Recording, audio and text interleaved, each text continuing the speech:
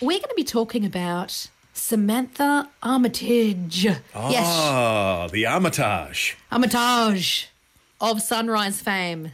Good old Sam. She's the one that sits next to Koshi. Ah, it's Koshi here. Ah, Port Adelaide. Ah. Gosh, That's don't Koshi. start me. Don't start me on Koshi. Oh, let's talk women's issues. Ah. Oh, no. Back in my day when I was financially fiscal. Ah. I could listen to you do that all day. Yep. I don't particularly enjoy Koshi, but I enjoy you doing Koshi. Sam Armitage, look, well, she was no Mel Doyle, was she? But Oh, now come on. No, now come on. don't start this, No, please. I was being silly. She's lovely. And I actually, you and I, when we're on in the mornings, we have screens up and she's often on the screens. I have a lot in common with Samantha Armitage because she, like I, suffer from a thing I like to call resting kel face. And sometimes she is harshly treated. But there's some good news in her Because of life. her face. There's some Well, good there is some news. really great news in her life. And I'm excited about this for her. She has just announced this weekend that she is engaged. Oh, that's beautiful. Ah, yes. To her boyfriend, Richard Lavender. Samantha Lavender. What a great name. Is he a guy? Is he like a thing? Is he got an Instagram account? Is he doing anything? Is he...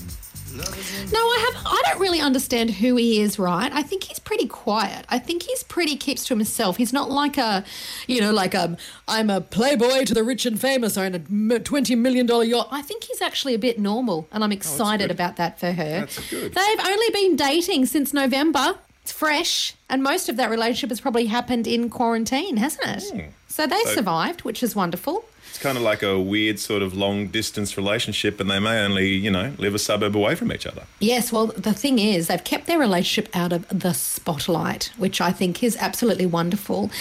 Listen to this. She said he is decent, he's very honest. The most attractive thing about him is he's comfortable in his own skin. He lives in Bowral in New South Wales, which is the same country town where she owns a $2.2 million property.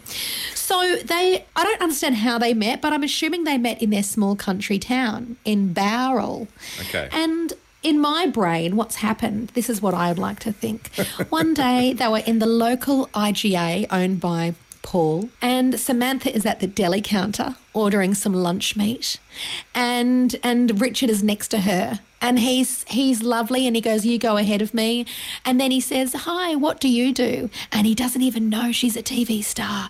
And they lock eyes and she's in love because she realises he doesn't know. He just thinks she's a lady. And she's like, what do you do? And he's a pig farmer. And they fall in love in the IGA. And then a few months later, they're married. I don't know if that's the story or if I'm even close, but I'd like to think so. I like that they're keeping private about it because they are. I mean, there is a lot of attention that can be placed on Samantha Armitage and it's nice to have something for themselves. But again, it's not going to stop people like yourself just putting two and two together and getting 17 about how they met and what happened. And I'm sure, those magazines that a lot of women like to buy, I'm sure there'll be some very accurate reporting on what went on when they got together. Yeah. The get-together story is always great. Even the get-together stories can sometimes differ from partner to partner. Not everyone recalls the get-together story. And can I just say, I think get-together stories are changing because all my girlfriends lately who are settling down or remarrying for a second time, I'll be like, how did you meet? And it's always, on Bumble. So I feel like there's no more IGA stories. There's no more stories like that. It's just like, we met on the internet, which is fine. I've got no issue with that. They've met their life partners. They're all happy. But I wonder, because we don't know where Sam Armitage met Richard Lavender, I wonder if this morning someone would love to share where they met their soulmate. We can't sit here listening to the details of Samantha Armitage's life, but if you have a story of meeting your soulmate somewhere wild and wonderful, or maybe the local IGA, or maybe you just want to ring and go, yep, met him on Bumble, I would love to know on 1300 777 899, where did you meet your soulmate? Megan in Altona Meadows joins us. Hello, Megan. Good morning. How are you? So good. How did you meet your soulmate? I met Dom on a train from Flinders Street out to Glen Waverley. He was going off to work and I was going off to my Bachelor of Teaching as a music teacher. And we used to sit in the front carriage and he always used to sit on one side and I'd sit opposite. One day I stole his seat because he always sat in the same place.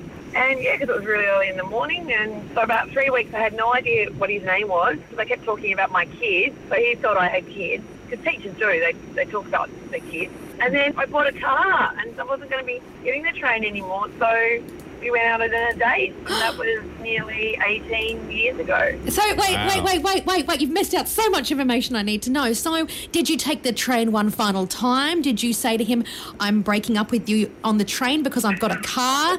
Did you ask him on a date? Did he ask you on a date? He asked me on a date. He said, oh, well, do you want to go and see a movie? Because we went and saw a movie on the Saturday night. The Friday was the last time I was taking the train. I bought the car because it was quicker to get to work. But I didn't know his name the whole entire time, so I called him Train Boy. When he asked you out on a date, you were like, sure, train guy. You didn't know his name then? No. So when did you finally ask his name? Were you on the date at the movies and you went, by the way, what's your name? I felt like saying, so what is your name? we just have conversations, and yeah, so we dated for 3 years before we got married. And I don't know if you remember, Lisa, there was a magazine used to called The Notebook. Yes. And we were in that. Aww.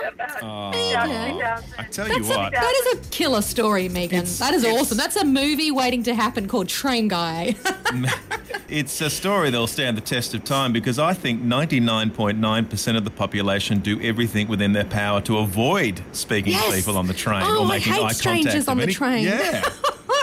And you never know, if you just look up and start a conversation with somebody, it could be happily ever after. Oh.